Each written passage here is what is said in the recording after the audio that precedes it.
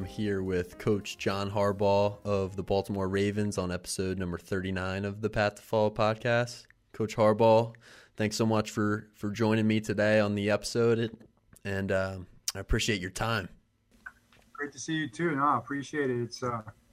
It's always fun. You know, it's I got a lot of love for Gilman and Bryn Mawr, of course. So appreciate. Allison had a great experience in your class, and it was awesome.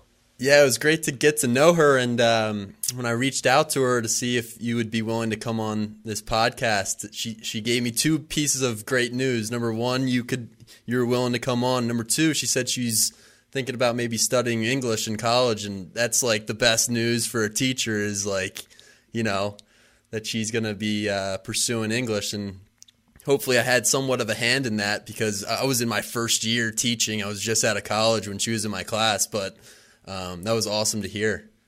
Yeah, definitely. You're right. That's a rewarding thing for a teacher, and yeah, that's what she's talking about now, English, and then she's got the Japanese piece, and then she's thinking about law school maybe, but you know, right now she's just trying to get through Tuesday, I think, you know, and do okay on Tuesday. But she's doing great, and no, she really enjoyed that class that you had, and I got her going writing and just the reading and the interpretation. She talked about the interpretations of the different things you guys were reading, which is really fun. You know, as a parent, you love seeing that, and they start getting stimulated a little bit. And yeah, thank you for that. Yeah, no problem. Yeah, it was a lot of fun, and you know, I tried to focus on writing a lot in that class because I think writing is such an important skill. Like, you know, for kids, even if they don't study English or pursue English at all, knowing how to write is just so important for any career that you choose to pursue, I would say. Yeah, you know, you're so right. And it's interesting because I think it's kind of a lost art, like, except for some of the really good schools or really good teachers. And, you know, I know she's doing really well there right now. And the writing part of it, I see all of her assignments. I mean, it's all it is.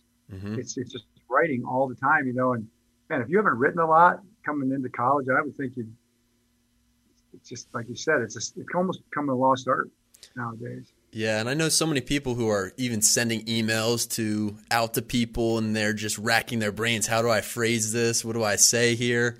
And if you have some experience and some knowledge in that regard, it makes it a lot easier to communicate with people, which is so important. Yeah, definitely. Most definitely. So I started this podcast here at Gilman in October, and I'm working with Cesare is our technology guy. He's here. So he's helping me out with some of the tech stuff. But what I really focus on in these podcast episodes is your story and kind of how you got into coaching and inspiring people and leadership. And I've done a few episodes with some of the coaches here at Gilman about building culture and building family and some of those pillars of success. So I think maybe we can start out with kind of your childhood, your experience growing up, and how you were influenced as a kid in the sport of football, and really what drove you to kind of get into coaching as a profession. Yeah, Jake. Well, thanks for having me on. I really appreciate it. It's a cool podcast. You know, we love Gilman and Bryn Mawr, and it's a big part of Allison's life, and you were a big part of her life. So appreciate that. With the English, you got to really enthuse for English. You know, my dad always says, "Attack the day with enthusiasm unknown to mankind," and you kind of gave that to her in English, and I really appreciate that. So she's carrying that forward at Notre Dame now. So thank you. And that's kind of where it starts, really kind of with our parents. You know, my dad, as far as the coaching part of it, we grew up with that. My dad's always been an inspirational type of a leader, a great speaker. We grew up around football players, you know. His players, he was a defensive back coach at a number of different colleges. And when we were in the main years, we were growing up, he was at the University of Michigan. So those guys would be over to the house for dinner or, you know, just to watch a game or Thanksgiving or whatever it might be. And we looked up to those guys, and those guys were our idols. You know, those are the guys that we wanted to pattern ourselves after when we were, you know, young, upcoming athletes and all that. And so that's kind of how it got started. And just from there, it just kind of grows and goes. And I really wasn't planning on coaching. I was planning on, I don't know what I was planning on, law school. I was planning on that. But my dad in graduate school asked me to see if I'd coach the running backs there the first year when I graduated from Miami University. And I mean, I was hooked by the end of the season, just being with the guys every day, the camaraderie, the joy of being a part of a team. And I've been doing it ever since. And I know competition in your household was, bar none. You had a brother, competition was just stressed by your dad and your family. Can you kind of give me an example or talk through like the level of competition in the Harbaugh household as you were growing up, and how that might have influenced you to continue with football and get into coaching? Right. Yeah. I mean, I think anybody that has a brother that, we were 15 months apart. So anybody that's experienced that knows exactly what I'm talking about. And, we grew up, of course, our dad we had we have a picture of these, we're in these little, the little white undershirt things. We're like 3 and 4 years old, and we've got them all drawn up with a number and some team. I think it was Dad's high school team. He was coaching in high school at the time. He'd bring us out, he'd introduce us, and we'd come running out in the little living room with our basketballs and dribble around and do layups and all that. So, he just had fun with us. I think he had 2 boys. My sister Joni came a little later, and then we just, obviously Jim was a better athlete. He bigger, faster, stronger most of the time. I'd shoot ahead, and I'd have it over him for a little while, and he'd catch up, and we'd be fighting it out, but. He's a pro athlete. He ended up being an NFL quarterback for 16 years, so I had my hands full. But we pretty much fought and competed on everything, whether it's cards or pool. Mm-hmm. In the basement, we had a little cheap pool table, or we had a basketball. We had a coat hanger basketball net for a tennis ball that we dunk over each other on. It turned more into wrestling than you probably did basketball. That's just how it is for brothers, right? That's how we grew up, and to this day, we still compete, but, I think we're closer than ever because of it. So it's more of a brother thing probably than it was a coaching thing. It was just kind of just 2 brothers, 2 boys going at it. Yeah, that's awesome. I didn't have a brother, but I have kind of the similar experience with friends growing up, and even with my sisters, there's a little bit of competition there at all times. It just makes everything more fun. But talking about the influences in your life, and maybe it was your brother in the competition, maybe your dad for sure played a huge part in that. I was thinking about being Allison's teacher my first year at Gilman teaching English, and it's probably sensible to ask you about the coaches that made an impact on you growing up and playing sports. But I was thinking, maybe were there some teachers that you had as a kid who played a part in your development as a person? Sure. As you go back through it in junior high, I had a couple teachers, Mr. O'Malley and then Mr. Moran. They were also coaches. And Dave McCarney was my 6th grade basketball coach. I'll never forget those guys. They were great coaches, because they believed in you. I can remember in 7th grade history with Mr. O'Malley, and I actually got 100% for the whole year in history. I mean, didn't get a question wrong the whole year.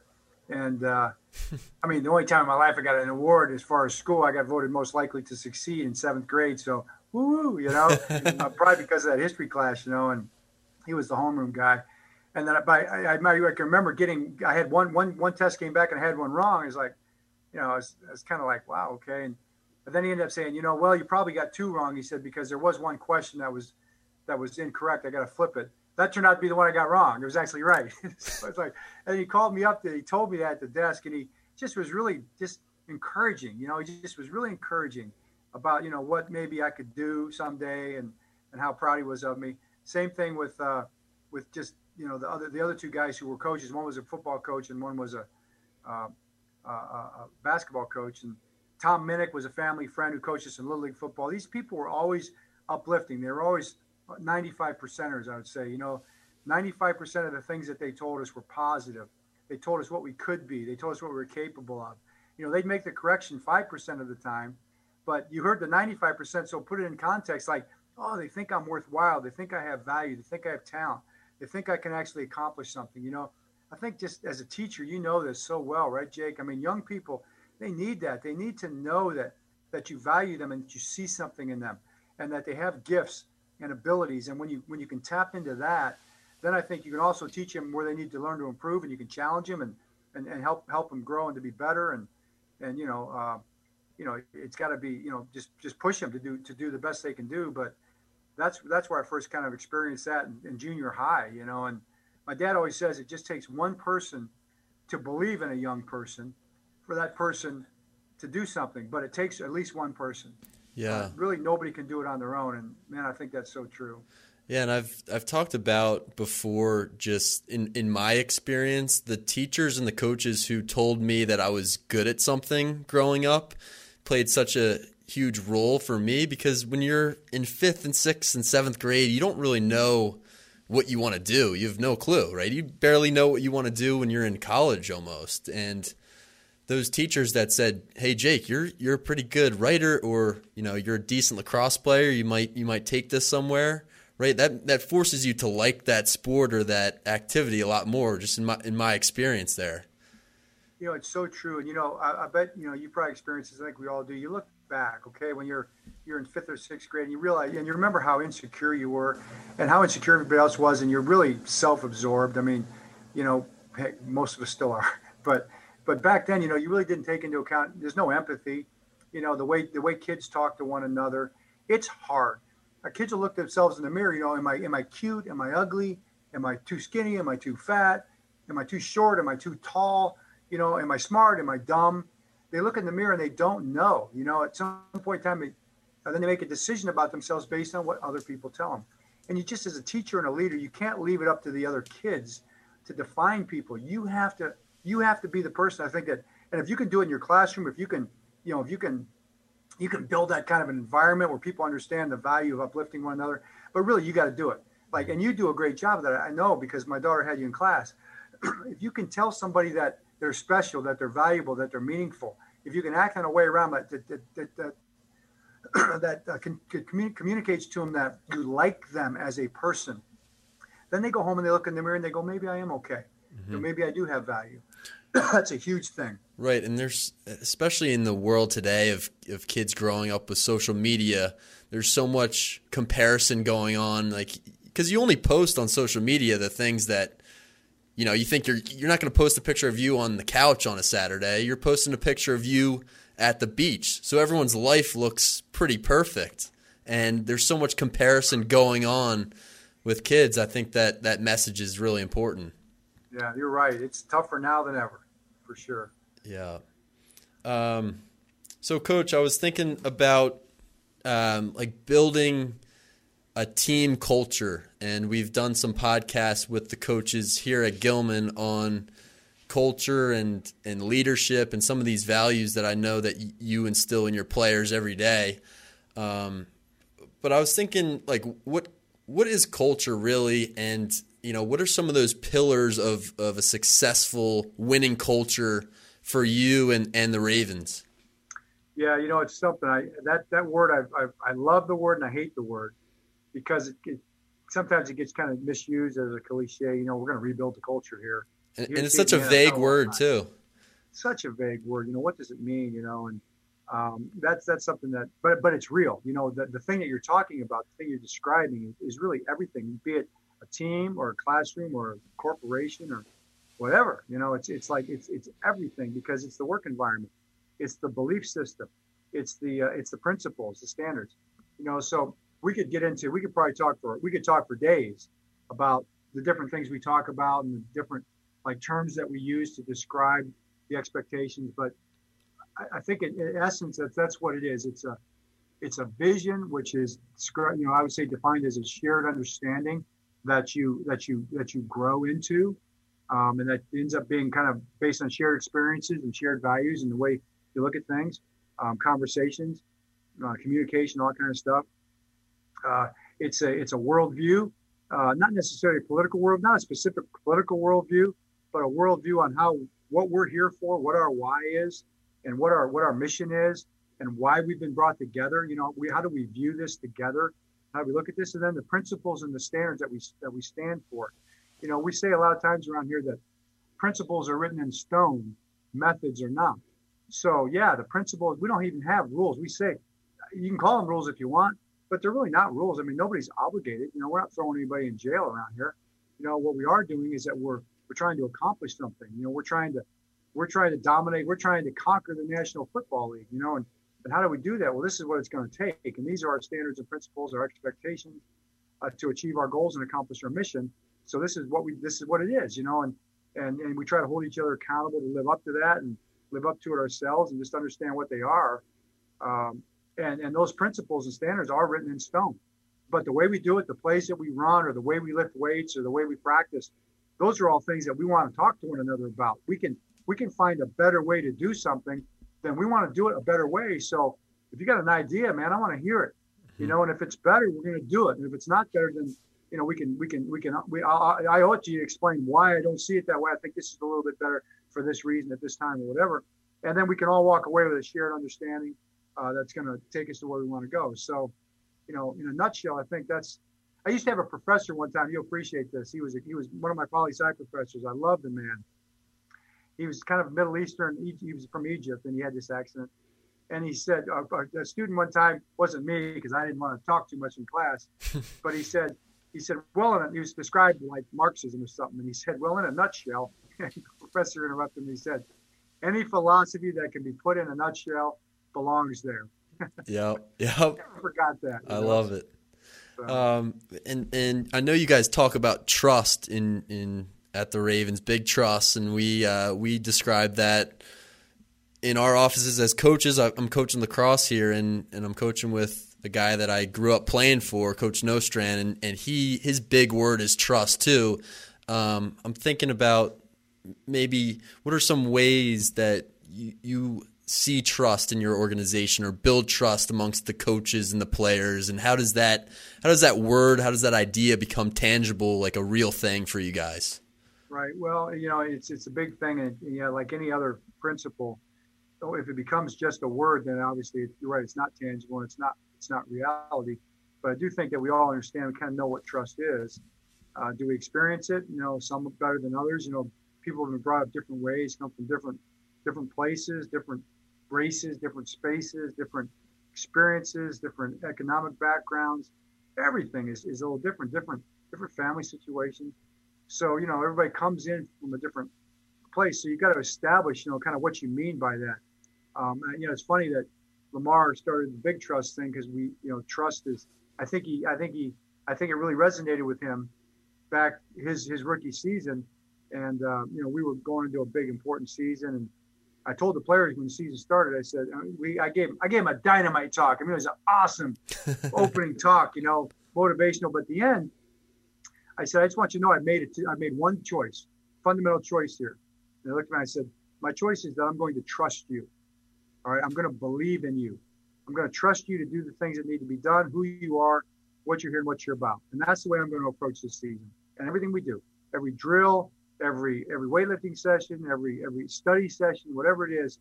I'm going to trust you because you're here. We brought you here for a reason, and you know what it means to be a Raven, and you wanted to be here because you have, they talk all about that a lot, the Raven traits and that we're brought together for a reason, those kind of things. So that's, I want you to know it's not something that like I've never done before, but I don't think I've ever expressed it. And the players looked at me like they were shocked, like they'd never heard that before.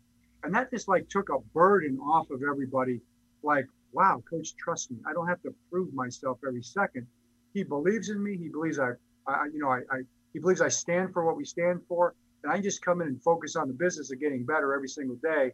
And then, and I think we also express that like just by, someone like Lamar, just by drafting him and building our offense around him when most people were critical of that move and didn't believe in that move. So it's got to be tangible as well. But once you as the leader, I think, start from that place, but then, everybody else kind of has permission and freedom to follow suit.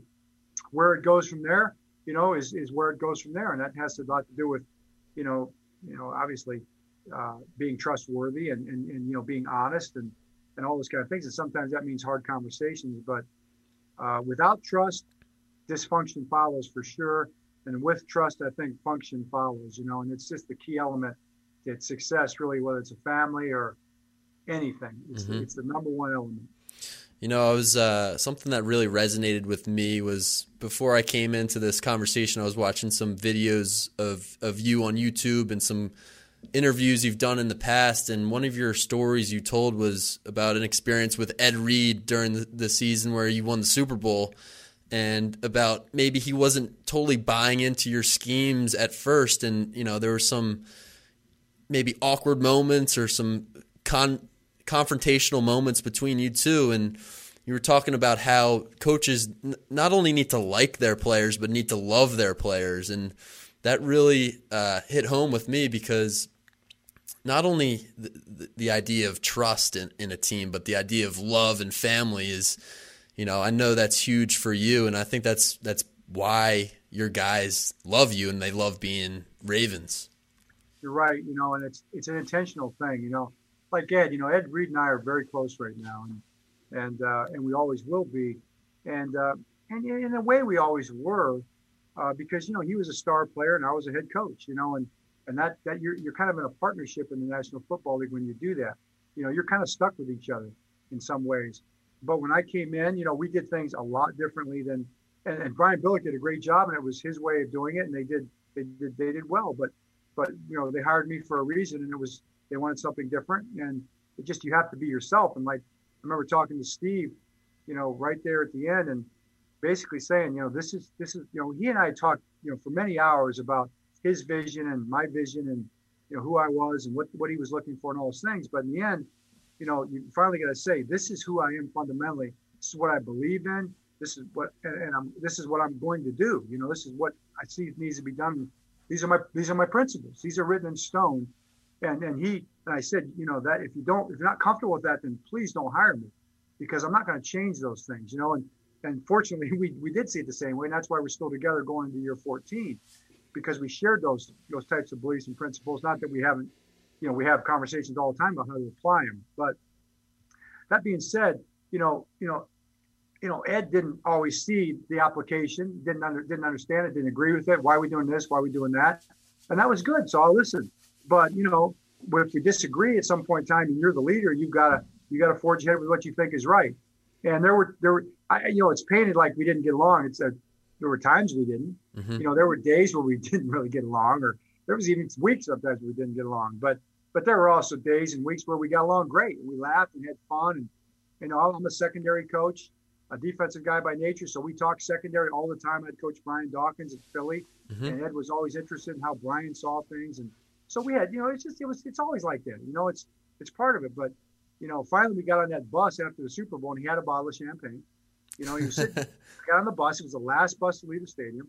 I got on with my daughter, and we sat there, and he was sitting in my seat, Jake. My seat, front right seat. He's big old smile on his face, bottle of champagne. Might have had a cigar too. So I sat down in what's normally Ozzy's seat, the GM seat across the way, and we just kind of laughed. Just kind of, I don't know what we did, but we just kind of smiled. And he just said, Coach, he said, now I see it. Love it. Now I see it. And that's all he had to say. That just cemented everything, those principles and what they were there for, and what we had become as a team, and it led to that championship. So, that's kind of what you dream of as a coach and you hope for, someday for that to be the case. Yeah, I just love that story because at times it's hard to get guys to really buy into the vision, but it just, everything came together there at that moment for you. You won the Super Bowl and everyone was bought in on the team. You always got to be explaining. You always got to be talking, and sometimes it's tough conversations. And hey, you make mistakes as a coach or whatever, a leader. And when you do make a mistake, you got to be willing to acknowledge it. If you don't, you lose credibility. That's how you lose trust real fast. But when you're right, you're right too. And you can't be afraid to say, hey, this is right. This is what we're doing, because this is the right way to do it. And someday I hope you see that. And then the other thing, I think you always paint your vision for the player. We talk about team vision, which is kind of what we're talking about here, but you also have to talk about individual vision. Players, students, teachers, all of us, we have a vision for our career and for where we're going as people and stuff. And I think you've got to share that vision with them, find out what their vision is, and share what your vision is for them too. Help to build. Sometimes they don't see themselves as good as you might see them, or as being capable as maybe they may not see themselves as being able to go as far as you might see it. So you paint that for them too. But I think you have to be on the same page as sharing their individual vision and goals for themselves too. But it takes a lot of work. I mean, you got to be talking to guys, communicating with guys. Guys, I say guys, I mean guys, gals, men, women, players, students, whatever it might be.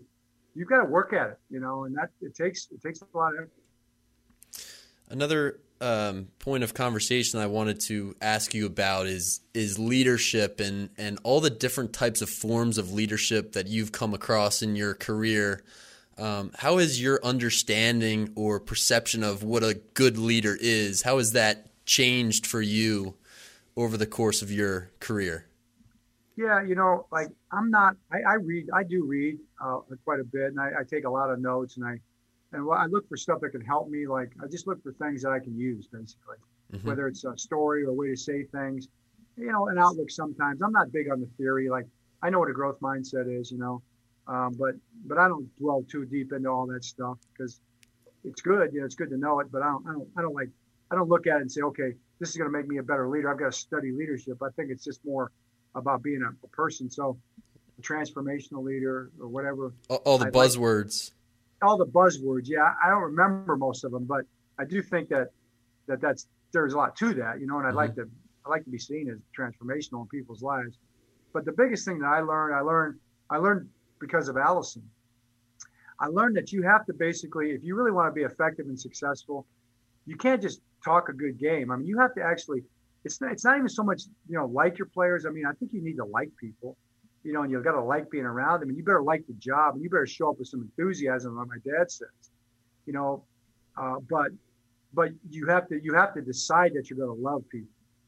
And if you're a coach that doesn't fundamentally love people, especially young people, the people you're coaching, then you need to get out of it. I mean, why are you doing it? That's the whole point. Too much is given, much is required. And when you're put in a position that you're a mentor, leader, a teacher, a rabbi, to use a biblical term, when you're put in that position, man, yeah, too much is required, too much is given, much is required. That's a huge, huge responsibility. You hold that person's self-perspective in your hands. And that's just something that it's going to impact them for the rest of their lives. If you can't come from a perspective of love, then you are like a cymbal, to use another biblical term, just banging away and just making noise. I don't care how much knowledge you have about the sport; it's very meaningless if you don't come from a place of love for the people that you're coaching, because you're just not going to have any kind of an impact. And you're really, So I saw Allison. I'd see the coaches who I thought were really good, and the teachers who I thought were really good, because I could tell by the way she responded to them. And I would ask her, what they say or what they do. And I could see that the ones that poured into her and made her, built her up and helped her to see the vision for herself and what she could be. She had a 7th grade lacrosse coach, the first coach that really did that for her. Then she had a 7th and 8th grade softball coach. They were both men that coached her, and they poured into her and helped to create a vision so that she could really be good. Man, I just, as a kid, as a dad, because I love my daughter. So as a dad, I could see that they were treating her from a perspective of loving her. It just, it transformed me to see that's my obligation and my responsibility. I always believed that, but they say sometimes until you have a kid, you really don't grow up. Mm-hmm. I really do think in that moment, you really kind of do, boom, things change. That's where it changed for me as a coach. And I made a decision. I was going to, the best of my ability, treat every player that I had as if they were my own son. And I would talk to them as if I would want them to be talked to if they were my own son, in that type of a way.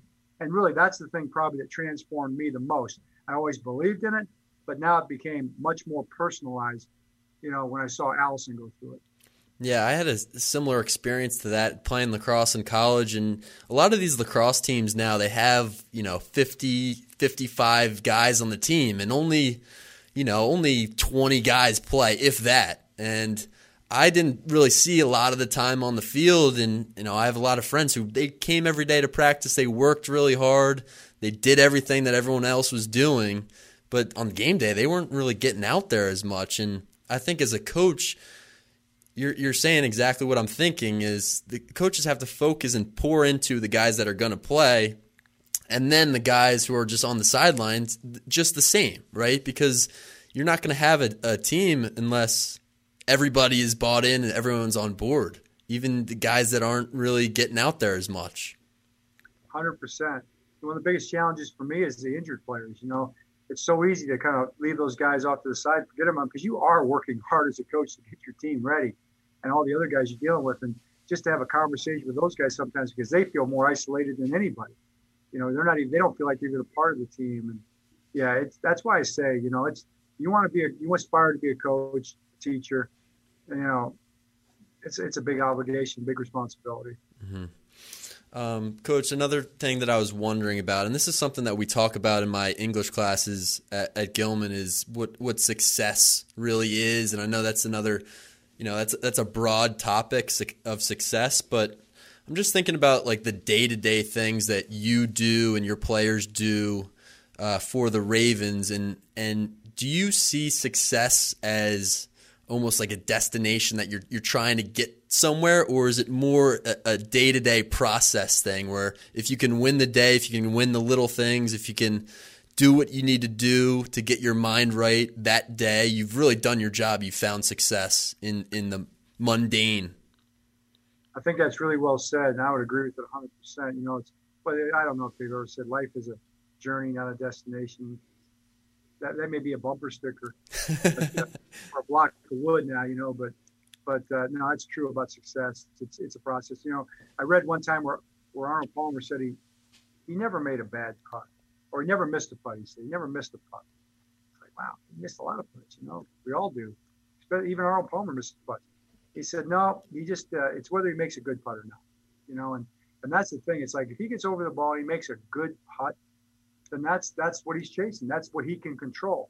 The outcome is not something that you can oftentimes control, but you can control whether you do something well, do something right.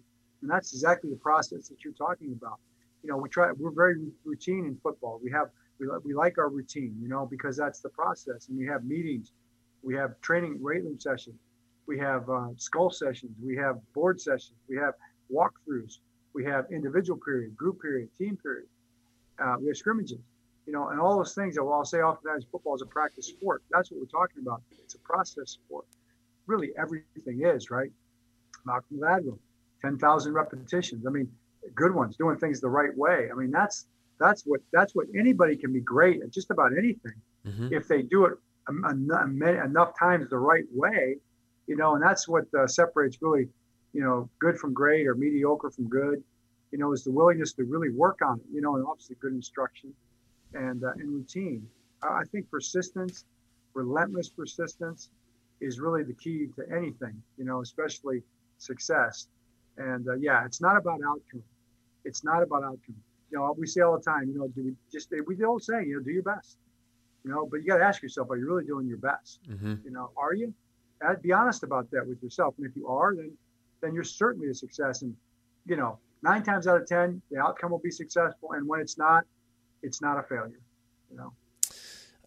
You talk about getting up from failure, responding from failure, and that's not only important in football and lacrosse, but just a life skill is just getting back on the horse and responding the right way. Is there a failure that you've had or a perceived failure that you've had that's like your favorite failure that you really grew from and learned from and were able to respond in the right way afterwards?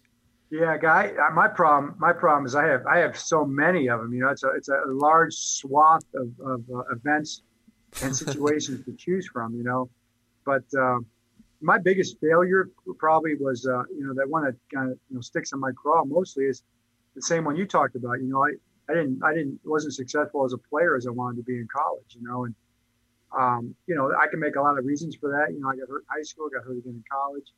It wasn't good enough. You know.